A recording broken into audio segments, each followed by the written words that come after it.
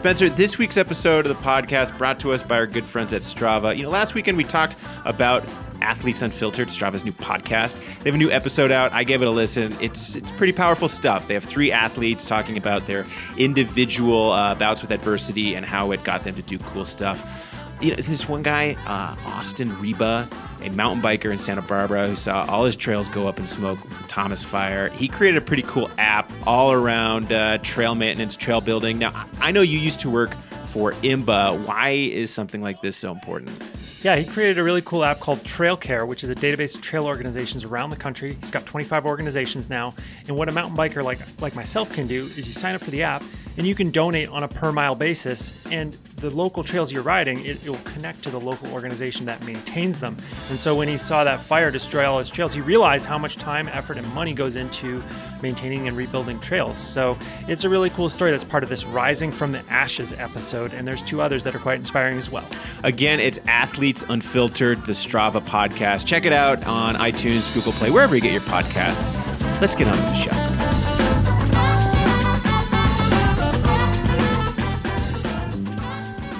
Welcome back to the Velo News Podcast. I'm Fred Dreyer.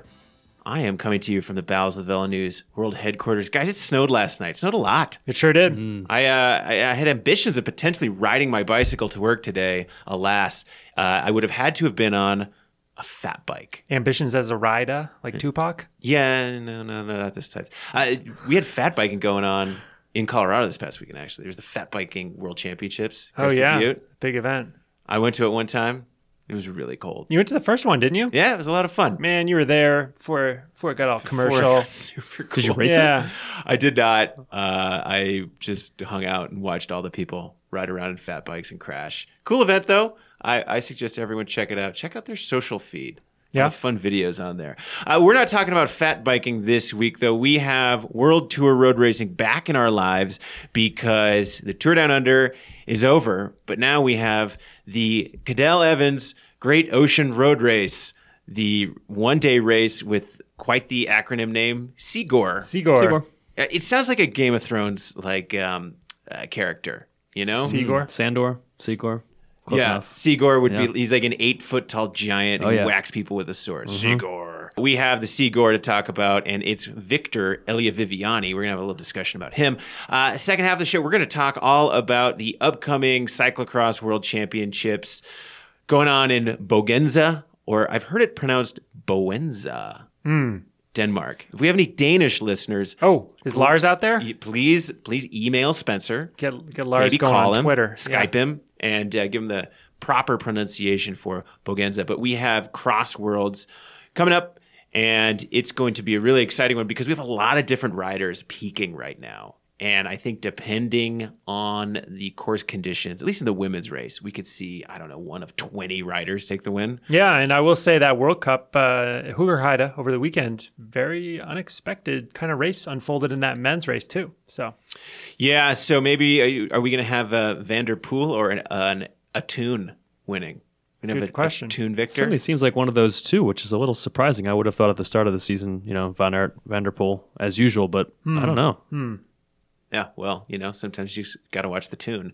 And then finally, we have a great interview. Spencer, who is this gentleman who you interviewed? Yes, I got on the phone with Dam van Rieth, who's a professor in Belgium at Leuven, University of Leuven, and we like to call him Professor Cyclocross around the Velo News office because he's always tweeting with very interesting insight into television viewership data from Flanders, from Belgium, to sort of enlighten us about whether cyclocross is growing or decreasing in popularity. So I talked all about that with him. Awesome. Yeah. So he is the guy. He's the main man of Low Country's cyclocross viewership.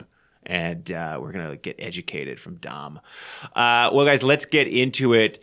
Cadel Evans, Great Ocean Road Race, held this past weekend. Elia Viviani takes the win. And afterward, we had a very interesting story on our website from Andrew Hood, who was at the race, about the various reasons why, in just its 5th year, this race really seems to have solidified itself as with a place on the calendar, but also seems to be a favorite race among some of the teams and riders. Spencer, what can you tell us about the Cadel Evans Great Ocean Road Race, very long, unruly race name? Yeah, the race name's a little troublesome, but it is it's amazing what they've done. In just 5 years, this race has been around. It's become a World Tour event. It attracts some very top riders, and that's something that Andy Hood pointed out in his story, is that a guy like Elia Viviani, he really legitimately wants to show up and try and win this World Tour race. It's a big deal for him. He puts it alongside some other races that have probably been around much longer and perhaps attract a lot more attention from your traditional European media or fans. But here's Elia Viviani winning this race, and it's also a cool race because it does seem to have a bit of an X factor. It's not necessarily a sprinter's race. For instance, last year, Jay McCarthy won it, and he's perhaps more in the category of a climbing sprinter or a puncher. Yeah, it's one of those races where you never can quite tell up until the last couple of seconds, really, whether it's going to even come down to a sprint. I think the first 2 years of the race, it was a small group or a lone guy getting away in one, and then we've had some sprint wins, and I think that adds to the suspense, makes it a much better race when you don't quite know, okay, it's going to be a sprint every single time. Tough climb in the last 10K, which sort of leads to that dynamic. And the other thing I think that's great about the Cadel Evans Great Ocean Road Race is they do equal prize money for the men and women, and they are also expecting to make the women's race a World Tour race probably in the near future. Yeah, so this race, one of the things we mentioned, it's unpredictable. So it starts in Geelong. It goes out on this long, great ocean road. Apparently, it's extremely windy. There's crosswinds that come in from the ocean that batter the peloton, really break it up. Then they come back into town and they hit some challenging climbs, or they hit a challenging climb, which tends to break up the race further. And, we see this a lot of times with races that are quite young. We saw this with the Strade Bianche, where in the first few years of a race, the riders, they don't dial it in. They can't game plan it. Now, a race like Gent-Wevelgem or the Tour of Flanders, some race that's been around forever, by and large, there's an ebb and flow that goes on with the race. Riders know when breaks are going to go. They know when various landmarks can create strategy. And, with a race like this that's so young, it seems like the peloton is still getting a feel for it. I agree. And it's cool that it has a variety of elements so that it can encourage a variety of different winners. And that's what we want to see. I'm looking forward to seeing where this race goes in the future. They're calling it Australia's Classic. I know. But another thing I like about this, pre-race People's Ride that drew nearly 4,000 public riders. Yeah, and that's something that race organizers are always talking about. How do we get enthusiast riders involved? How do we tap that as a source for, potentially income in terms of charging registration, but also fans and general interest? And it looks like they're achieving that quite effectively. 4,000 people's a lot. So I watched the sprint a few times over and over again, and as he has done once before this year, Elia Viviani was the strongest. It was a very close sprint between him and Caleb Ewan, but Viviani got it by, a fraction of a wheel. And it really seems like Viviani right now, this is the second year in a row where he is starting the season on top form, really starring at these early races. Dane, what can you tell me about Elia Viviani? He's one of your favorite riders in the peloton. Why are these victories so important to Elia Viviani? Yeah, Viviani's got an interesting story in that he only recently, and he's 29, he'll be 30 in a couple of weeks here, he only recently has had this freedom to be the featured guy for his team, because for a few years there he was racing with Cannondale, the old Cannondale Liquigas team, and Sagan was on that team. He goes over to Team Sky. Of course, when racing Grand Tours at Team Sky, you're not the featured guy unless you are a climber. Or named Chris Froome. Yeah, well, he's a good climber. Yeah. Viviani would get his chances every now and then, so he would pick up a win or two, but it just wasn't really coming down to him to be the featured guy. So he went to Quick Step in 2018, and there was a lot of talk about how he was going to suddenly explode, and he did. I mean, he really lived up to the promise, and he was initially meant to be their kind of backup guy to Fernando Gaviria. Well, Fernando Gaviria has now left Quick Step for the UAE team, leaving Viviani as the main sprinter for one of the powerhouse teams of the peloton. So it's a lot of pressure on his shoulders, I think. But he's done a really nice job so far of living up to the hype. Hype that's been around him for quite a while, because Viviani, although he wasn't maybe a featured guy on these teams, he's been a known commodity as an Olympic track talent. He's a Omnium gold medalist in the Olympics in 2016. So people who have been around the sport, particularly those who like watching racing in the velodrome, know who Viviani is from that side of things. He's quite good at it, but the road has been his real focus these last couple of years. Spencer, when you think of the pantheon of World Tour sprinters, small pantheon. Where do you mentally put Elia Viviani up against, some of the other fast guys? Like, do you have him as fast as Gaviria? Do you have him in your mind as fast as Kittel? Where do you see Elia Viviani slotting in? Well, if you're talking just about pure sprinting form of the moment right now, I think he proves to be a little more versatile than a guy like Marcel Kittel. And I think he's able to kind of find his way into sprints on courses that maybe have a little bit of hill to them, that sort of thing. I don't know. I guess that's just my kind of off the cuff sense of his ability. I don't think he has the same raw sprint power as a Marcel Kittel. He does seem to really end up finding himself in similar races as Peter Sagan in terms of what suits him, I think, but maybe he's not quite as adept as Sagan at really finding the finish line first. Yeah, I see him as a poor man's Fernando Gaviria. Okay, He is versatile enough, but I don't see him as traditionally having the same ability in the drag race sprints, the long, flat sprints. I see him as a second tier in the long drag race sprints traditionally, but I think the interesting wrinkle as we head into 2019 is the fact that Gaviria has left Quick-Step. Quick-Step, we all know, is a team that has power in numbers. It's probably the best team out there for assembling a lead out, for chasing down breaks, for setting up sprinters and putting them in positions to win.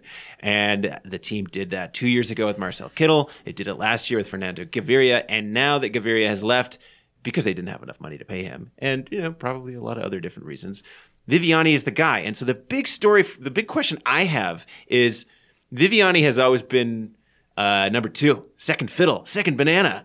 Now in 2019, he's going to be Quick-Step's first banana. And do we think he is going to have as much success as their marquee sprinters in the past? I certainly think he can have as much success in terms of race wins. I think the big thing with Viviani is he just has never raced the Tour as a contender, and that's why nobody really puts him up there with guys like Gaviria, Kittel, Cav, whoever you want to put at that top tier. Viviani's raced one Tour de France. It was as a kind of backup to Peter Sagan, I think back in 2014. He's never gone and contested the Tour sprints because he is Italian. He likes to race the Giro. I think until you race the Tour de France, nobody is going to put you in that category, no matter how many Giro d'Italia stages you win, and that's the big problem. I think he has the potential to win those stages, but I don't know, and I don't think anybody does because he just hasn't actually gone up against those guys at that level. He's never raced some of these kind of newer top-tier sprinters, younger top-tier sprinters in a Grand Tour, so it's hard to even say whether he could beat a Ewan, a Gaviria, a Groenewegen. I don't think he's ever gone head-to-head against any of those guys in a Grand Tour, so it's just kind of impossible to say. Nobody really knows. That's a really good point, and to continue on that line, it's Caleb Ewan is very analogous, I think, to Elia Viviani in this respect, where he hasn't proven himself at the Tour yet. Therefore, he hasn't proven himself as a top sprinter yet. It's just you need to have that Tour result to really stand up against a guy like Marcel Kittel, like Mark Cavendish, Peter Sagan, of course, but he's in a different league in his crazy, versatile, unbelievable skill set. But he's got to do the Tour. He's got to do well at the Tour. I do think it will be interesting to see Viviani go up against Gaviria, who I think is the fastest man right now. Gaviria has changed teams. He will spend much of this year getting to know his lead out, ironing things out. The same thing we see every year when one of these big, heavy sprinters changes teams. It's they're never guaranteed success. They're not all heavy. I mean, some of them are a little skinnier than well, you know what I'm saying, for the drag races. So, but Viviani is coming in with the advantage of, being on Quick-Step and having this well-oiled machine. So I think that is an advantage that he could have. I'm with you, Dane. He's a volume guy. He actually led Quick-Step's win total in 2018. I think he led the whole Peloton's win total. We think of Quick-Step in 2018 with dozens and dozens of wins, and Gaviria and Alaphilippe and some of these great winners. And Viviani actually had the most. He had 18 wins last year. It's a huge number. The other question I have, though, is are we going to see him ever win a classic? Is he a Milan-San Remo, a Gent-Wevelgem guy? I mean, when I think of Elia Viviani, I think of the guy sitting alongside the road after Gent-Wevelgem crying his eyes out. I think he could definitely win Gent-Wevelgem. The race in past years has been, there's been bad weather and it's kind of come down to some sketchy finishes. But I think in a pure sprint in fine weather, which happens all the time at Gent-Wevelgem, he could certainly win that race. You don't often get a lot of very top tier sprinters at Gent-Wevelgem. You get guys like Elia Viviani who are, decent on the cobbles as well. So yeah, he'll have to beat Sagan. He'll have to probably beat Fernando Gaviria, but I think that's possible. So I think Gent-Wevelgem is certainly within his reach. Sanremo's a tough one. That last climb, I don't know how much it favors Viviani, but again, we've seen that race, although there have been some attacks to win in the last 2 years,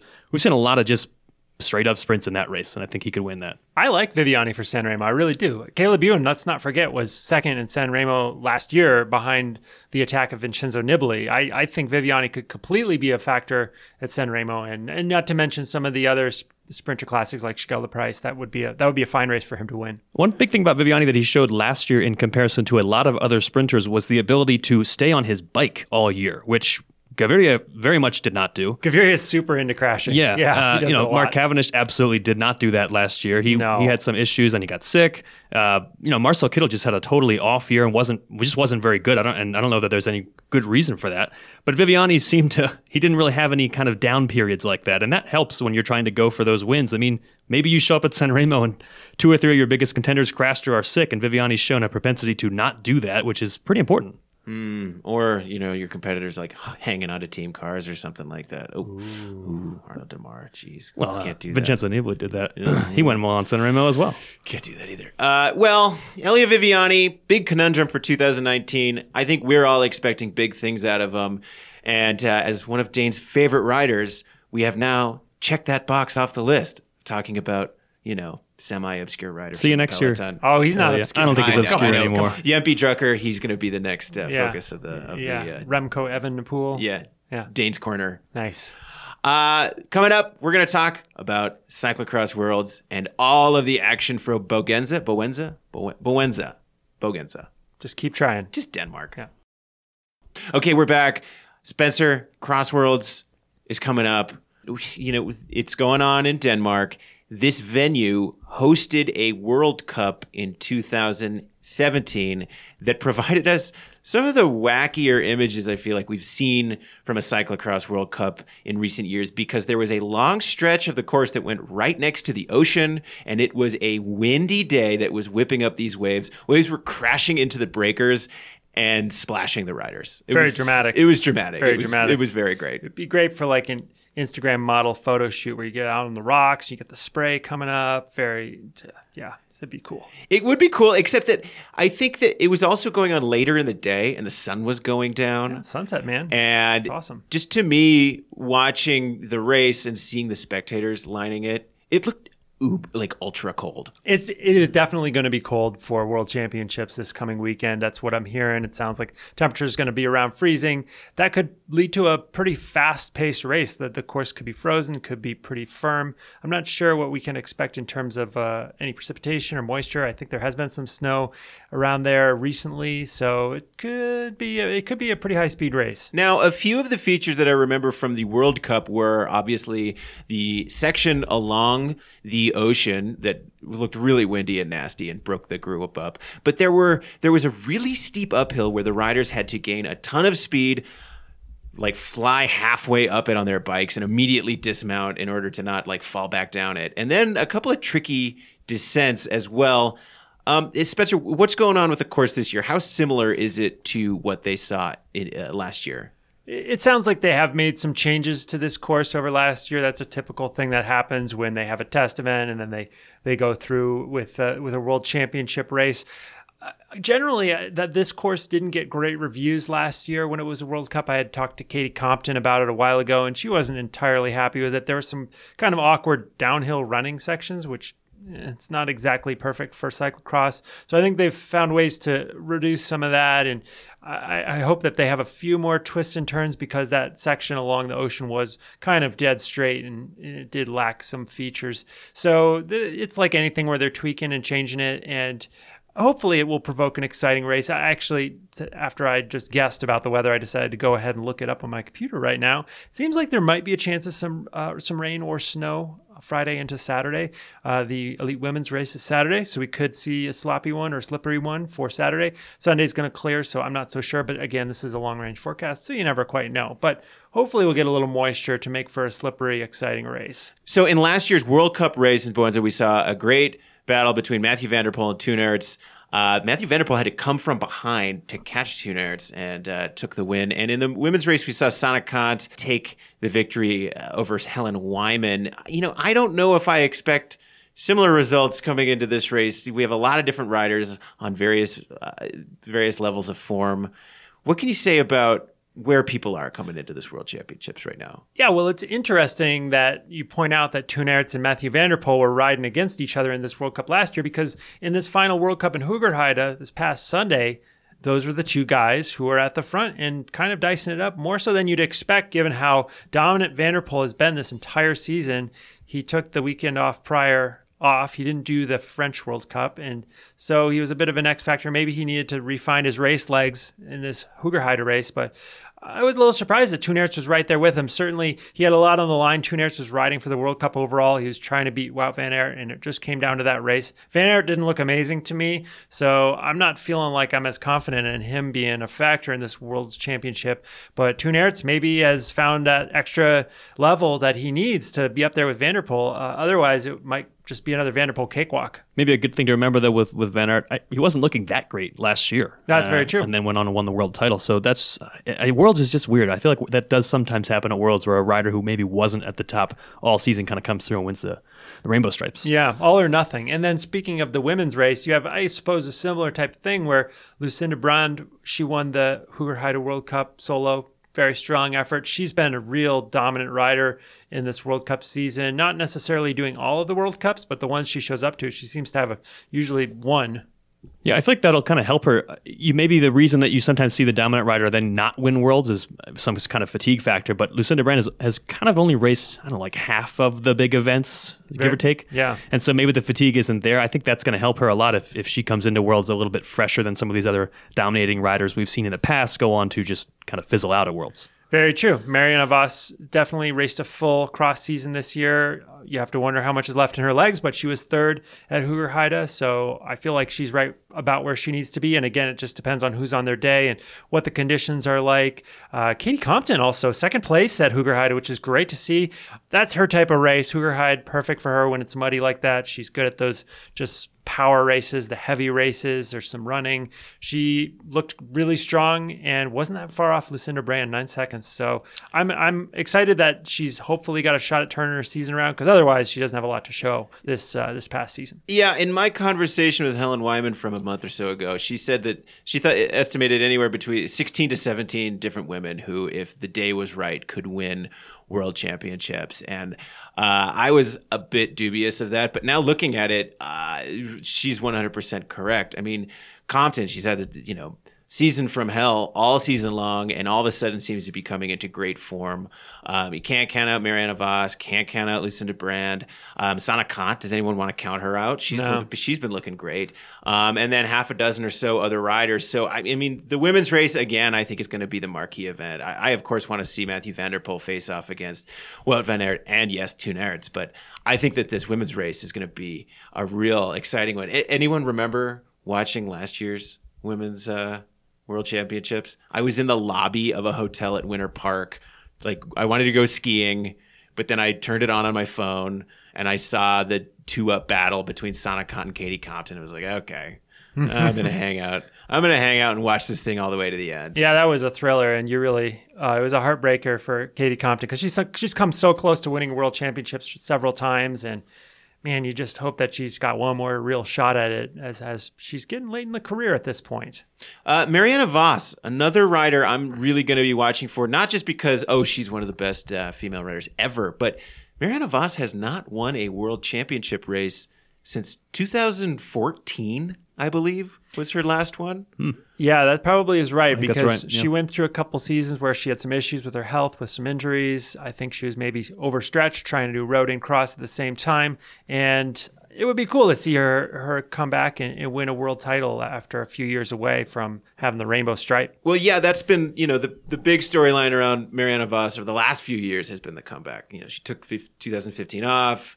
She was fatigued. She had these chronic injuries, and the comeback started in 2016, and it has not been linear. There have been good years, been bad years, but she, a world championship in 2019 would be a real milestone in the greater storyline of Marianne Vos's return. And one thing to keep in mind with Vos, she's still relatively young. She's a lot younger than you'd think for somebody who last won a world championship back in 2014. She's only 31. I mean, that's 9 years younger than Katie Compton. So I would imagine she has a lot of time left to keep on dominating if she can get back to that full health and back to form. Yeah, she's so prolific. And let's not forget that she also won the World Cup overall this year. So if you could do the double, winning the World Cup overall and World Championships, that would be a massive achievement. Should we make some predictions?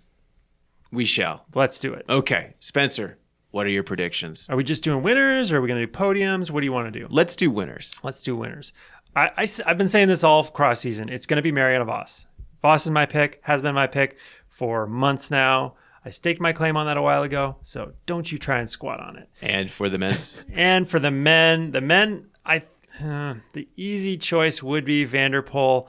I'm going to mix it up. I'm going to say Toon Aerts. I liked how he was looking at the Hoogerheide World Cup. See, the easiest choice is to say Van der Poel, but it's also not, because Van der Poel has had a no-show at Worlds the last few years. So, I mean, I'm going to pick him, Mathieu van der Poel. I think he's going to win, but there is definitely some shades of doubt in my mind, because what happens to that guy? Mystery. I don't know. All right, I'm going to say Mathieu van der Poel, and on the women's side, I'm going to say Sanne Cant. I think she pulls it out. I think she's been rope-a-doping it a little bit this year, starting her season off later, getting motivated towards the end of the season. Winning world championships that many years in a row, that's hard to do. It's the worst. Oh, gosh. God, I just wish I didn't have to win it all the time. Man, so hard. Boring. Dane? I'm going to go with Raymond Poulidor's grandson for the win at on the men's side. Mathieu van der Poel, of course. Oh, I thought you meant David. Yeah, David van der Poel. He might be up there in the top 10 somewhere. Yeah, at the I bottom. mean, he was a solid 23rd at the World Cup, so come on. On the women's side, I'm going with Lucinda Brand. I think she's had too strong of a season for me to ignore her performances so far, and I don't think she's got the fatigue problem that Van der Poel might have, so I like her for the World Championship win. She's got that brand name recognition, too. Ooh.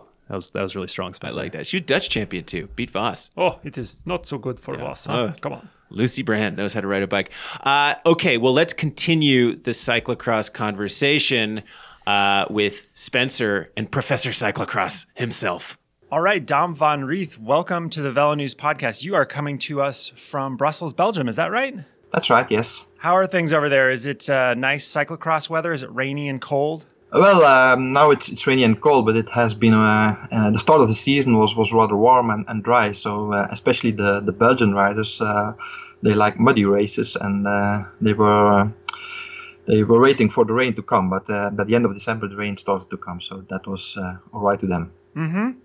And so we have you on the podcast today because you are a professor of economics at Leuven University, and one of your passions is tracking viewership among Flemish cyclocross fans across the season of cyclocross. How did you get started doing that sort of thing? Well, I initially started collecting TV audience data for cycling in general. And at the start, it was only the Tour de France, but gradually I started collecting data from other races, and then also for football, and then finally also for cyclocross. So I follow a lot of websites in different countries and try to find trends in TV viewership for sports in general, and so also for cyclocross. Yeah, it seems like you have quite a big slate of sports watching any given weekend. I feel like I saw one of your tweets a while ago where you said something about how you'd need a bunch of screens so that you could watch semifinals in a hockey tournament, and biathlon, and downhill skiing, and cyclocross, and Scottish snooker, all sorts of sports I don't even think I've ever watched. Yeah, I think there's not a single sport I don't watch, I think. And I'm an avid sports TV viewer, and when there's a lot of sports on, I have different screens to follow all the sports simultaneously. So do you, when you're in your work as a professor at Leuven, do you actually have a class that's dedicated to studying the trends in viewership for sports, or even specifically cyclocross or cycling?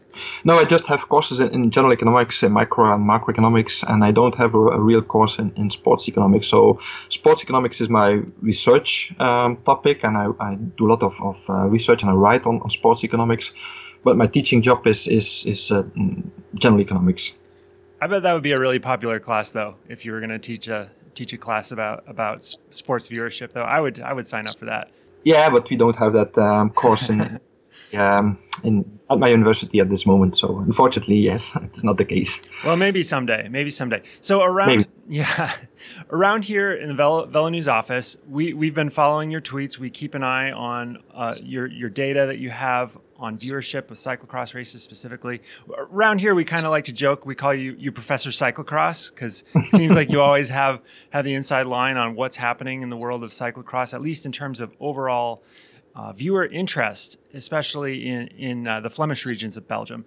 And now what really caught my eye was a little while ago over the holidays, you tweeted about the GP Sven Nys, its viewership numbers, and they're pretty considerably down for the most recent edition of the race. They're, I believe, if I'm not mistaken, 22% down over last year. And then it looked like the high level of viewership was back in 2012, and it's down 32% from then. And I gotta ask you off the top, is this a sign that European cyclocross is in trouble? Is there a problem over in the heartland of cyclocross? Well, we have to make a distinction between European interest and Flemish interest as a start, because I think European interest is already down for many years. I mean, 20 years ago there was interest in Switzerland and in the north of Spain and in Czechia and Czech Republic. And that has slowed down a lot. And now I think in Europe it's only in Flanders and in the Netherlands that there's real genuine interest. And then if you look at Flanders, we had a wonderful time. There was a lot of interest in cyclocross between, let's say, 2010 and 2015, because we still had Sven Nys, there was Niels Albert, so they were real popular stars. And now we only have Wout van Aert, which is of course a very good rider, but he does not have the same.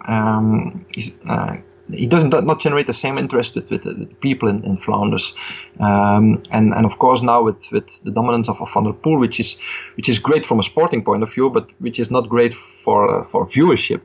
This dominance, this results in a decrease in viewership, especially in Flanders, and we noticed that the last couple of years the viewership was down, let's say between 2-3% and 7-8% since Nys stopped in 2015. But this year the drop is much more significant, and there has only been one race out of 20 that were broadcast in Flanders that has a small increase in viewership, and in 19 other races also a decrease. So it's a real trend. It's not something random that's happening. It's a real downward trend, and that's what I observed. Yes, that's another thing I'd written down in my notes, was that overall viewership in the Flanders region is down 14% on average this season, if I'm not mistaken. And I got to feel like the Flanders region of Belgium is sort of the canary in the coal mine when in terms of overall cyclocross interest. If you can't get the Flandrians to get excited about cyclocross, then you can't get anyone, right? I mean, it's such a deeply rooted part of the sporting culture in Flanders. Yeah, but at the same time, you should not overrate the decrease, because it's still 500,000 of people, Flemish people, watch cyclocross every weekend, so it's still a huge sport. Mm-hmm. It's just that the high days are over. 3, 4, 5 years ago, there was almost everybody watched cyclocross, so to say, and now we're just down to a little bit lower level, but it's still the third best watched sport in Flanders after football and normal cycling. So it's not that that the sport is in trouble, and there's still a lot of sponsorship, and companies are still willing to sponsor races or teams. So it's not a real problem for the moment. I think it's just that it's going down to a much more normal level than it used to be 5 years ago. Maybe this is a little beyond your area of expertise, but perhaps you can give me some insight just as a Belgian who's there and sees it firsthand. Why is it that the fans haven't gotten as excited to see Wout van Aert as they may be used to for Sven Nys? Whoa, that's a difficult one. Yeah, it's just that some riders have it and some other riders don't have it. It's like in cycling, in road cycling. Why does Sagan has so many followers and Froome not? The two best riders. So I think it's the same, and I think there's in Flanders there's as much interest, or there are as many fans for Van der Poel as for Van Aert. So it's the way they behave, it's the way they react to interviewers and so on. I just think it's, well, some riders have it and some riders don't have it, and of course he's popular, but he doesn't reach the same level of popularity like Bart Wellens or Saint-Nys or Niels Albert. Sort of another question that's maybe also a little hard to pin down, but something I wonder about is when I look at your data, I can see that some races, yes, they're maybe a little bit down, but they perform much better than others. For instance, there's Essen and Ronsi, which were not particularly good when it comes to overall viewership. Is there a reason why one of those races might not attract as much interest compared to another race that comes fairly close to the 2017 viewership numbers? Well, it's very dangerous to always look at just one race or a couple of races, because the viewership week by week is highly dependent on external elements like the weather. For instance, if it's good weather or bad weather, more people are at home or more people are outside. It also depends on other sports competitions, if there's a football game going on at the same time. So you cannot really deduct anything from races, from looking at one race and that is going down or viewership is going down or up. That's why I look at trends, and like I said, if you have 10 or 15 races and you see the same trend, then you can really conclude something. But it's very dangerous to just pinpoint at one race or to say, okay, that race is that happened. That's the reason why I did specifically point out to the Grand Prix Saint-Nys, because that race is always on the 1st of January. It's always all people are at home. So the only external factor that could influence that race is the weather, but all the other circumstances are more or less the same. So that's a good race to compare over the years. But for other races, it's always very difficult. Also, sometimes they switch from one channel to another, a better watch channel to a smaller channel. So you really have to look at a lot of races, and then you can see trends. But it's very dangerous to have look at just one or two races.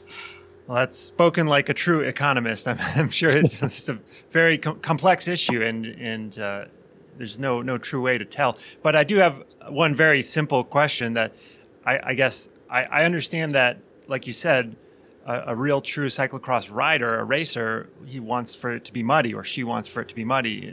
But when it comes to the fans, do the fans turn out more when it is muddy and sloppy and cold and gross, or do they like to come out when the weather is nice? Well, I can only speak for the Flemish TV viewers, but I think from what I see from the data is that Flemish TV viewers prefer cyclocross races where it's muddy and it's a slow race, and they don't really like the races that are very fast. Well, I think it might be the opposite in some other countries. I think to make cycling to make cyclocross more popular around the world, I think it needs to have those quicker races, and because the muddy races are not very good promotion for the sports from an international point of view. But the Belgian riders like it, and Belgian people also like it. So yeah. Mm-hmm. Yeah, it makes for exciting racing. It's a very unpredictable.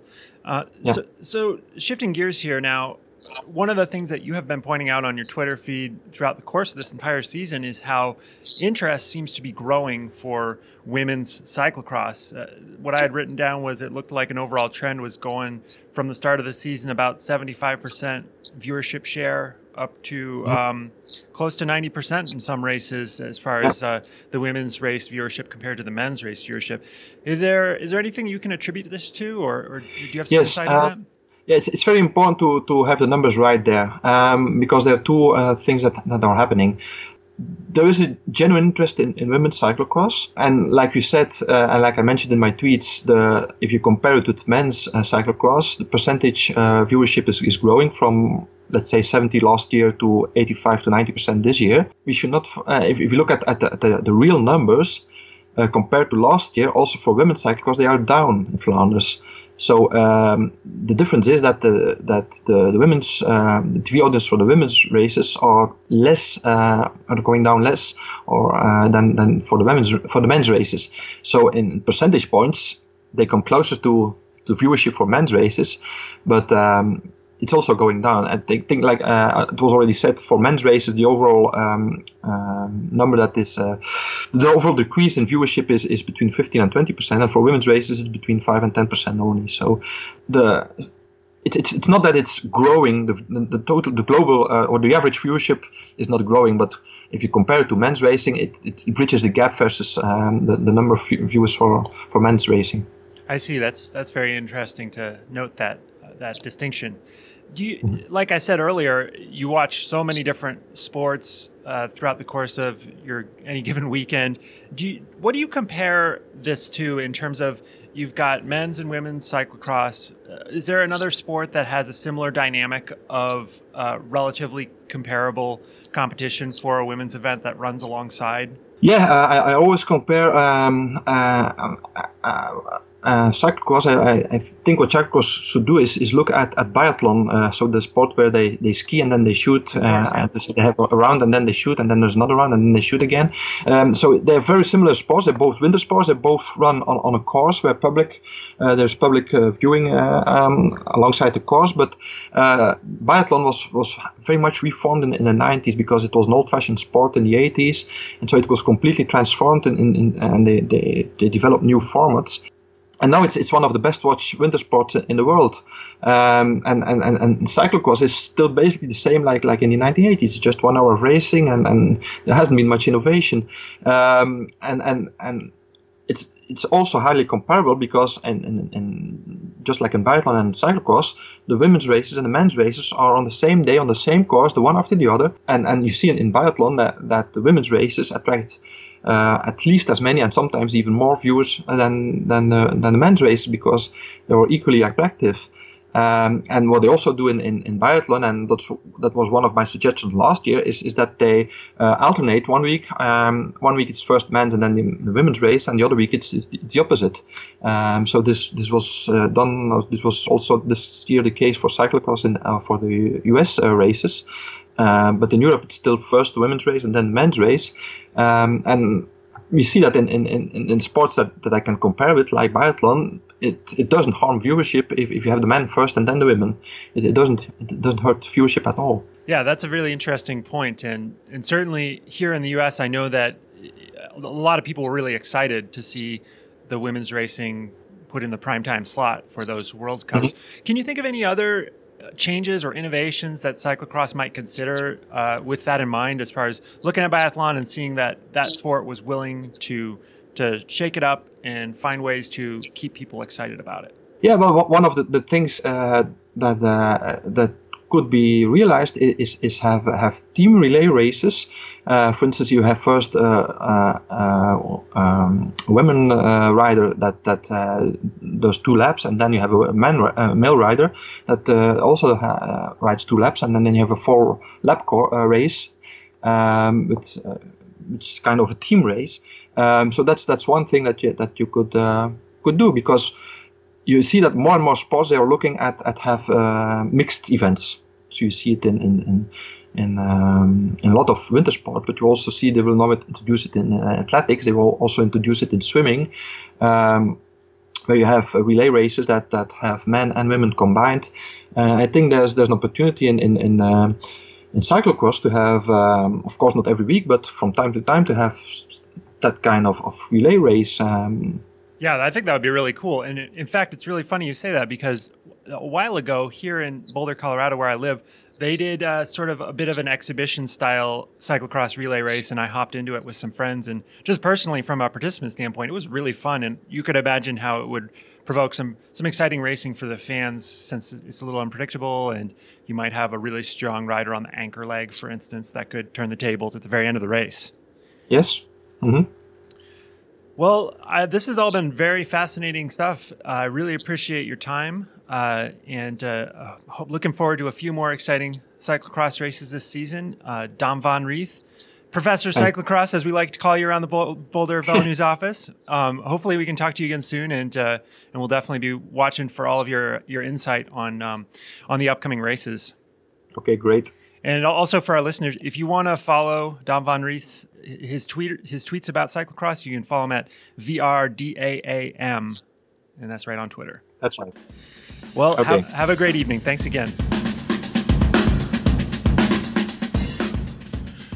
Okay, well, Professor Cyclocross, I want to meet him. I want to take his class. I want to sit in his classroom and have him teach me about the various business metrics around cyclocross. He's a smart dude. You can tell. I would definitely take a class from him. Yeah, lecturing is Cyclocross Ratings 101. Okay, guys, before we get out of here, jump ball question.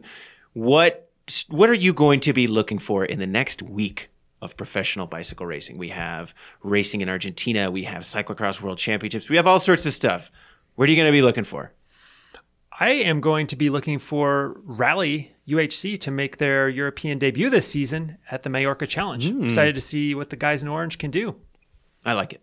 Dane? Yeah. What are you going to be watching for? Well, I am going to be watching Rally UHC. Did I poach yours? Some love for my guys that I was spending time with at training camp. But no, I'm all about the Vuelta a San Juan this week. Ooh. Quite a start list down there. They do a really nice job of getting quite a few big powerhouse talents to come down and mix it up with the local guys. Peter Sagan's there. Julian Alaphilippe just won a stage. Fernando Gaviria, Mark Cavendish coming back from Mono, Nairo Quintana, quite a few names, and a lot of them, having these returns to racing after a period off, or in the case of a guy like Remco Evenepoel making their pro debut. He's of course the guy that he's like, what's he, like the 7th next Tom Bonen? He's been discussed as by the Belgian media. Poor guy with all this pressure on his shoulders. But I'll be looking forward to seeing him and all the other big stars racing down there at San Juan. A couple of good climbing stages ahead and some nice sprints coming up as well.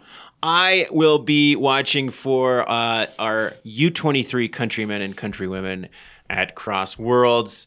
We have really strong U23s. Clara Honsinger, Katie Klaus, Spencer Page, Petrov, Gage Hecht, Lance Hyde, others, many others. I'm going to be watching how the U23 Americans do at Cross Worlds because I think we're capable of doing something really good this year. Yeah, definitely. Honsinger on the podium in the Hoogerheide World Cup U23 race.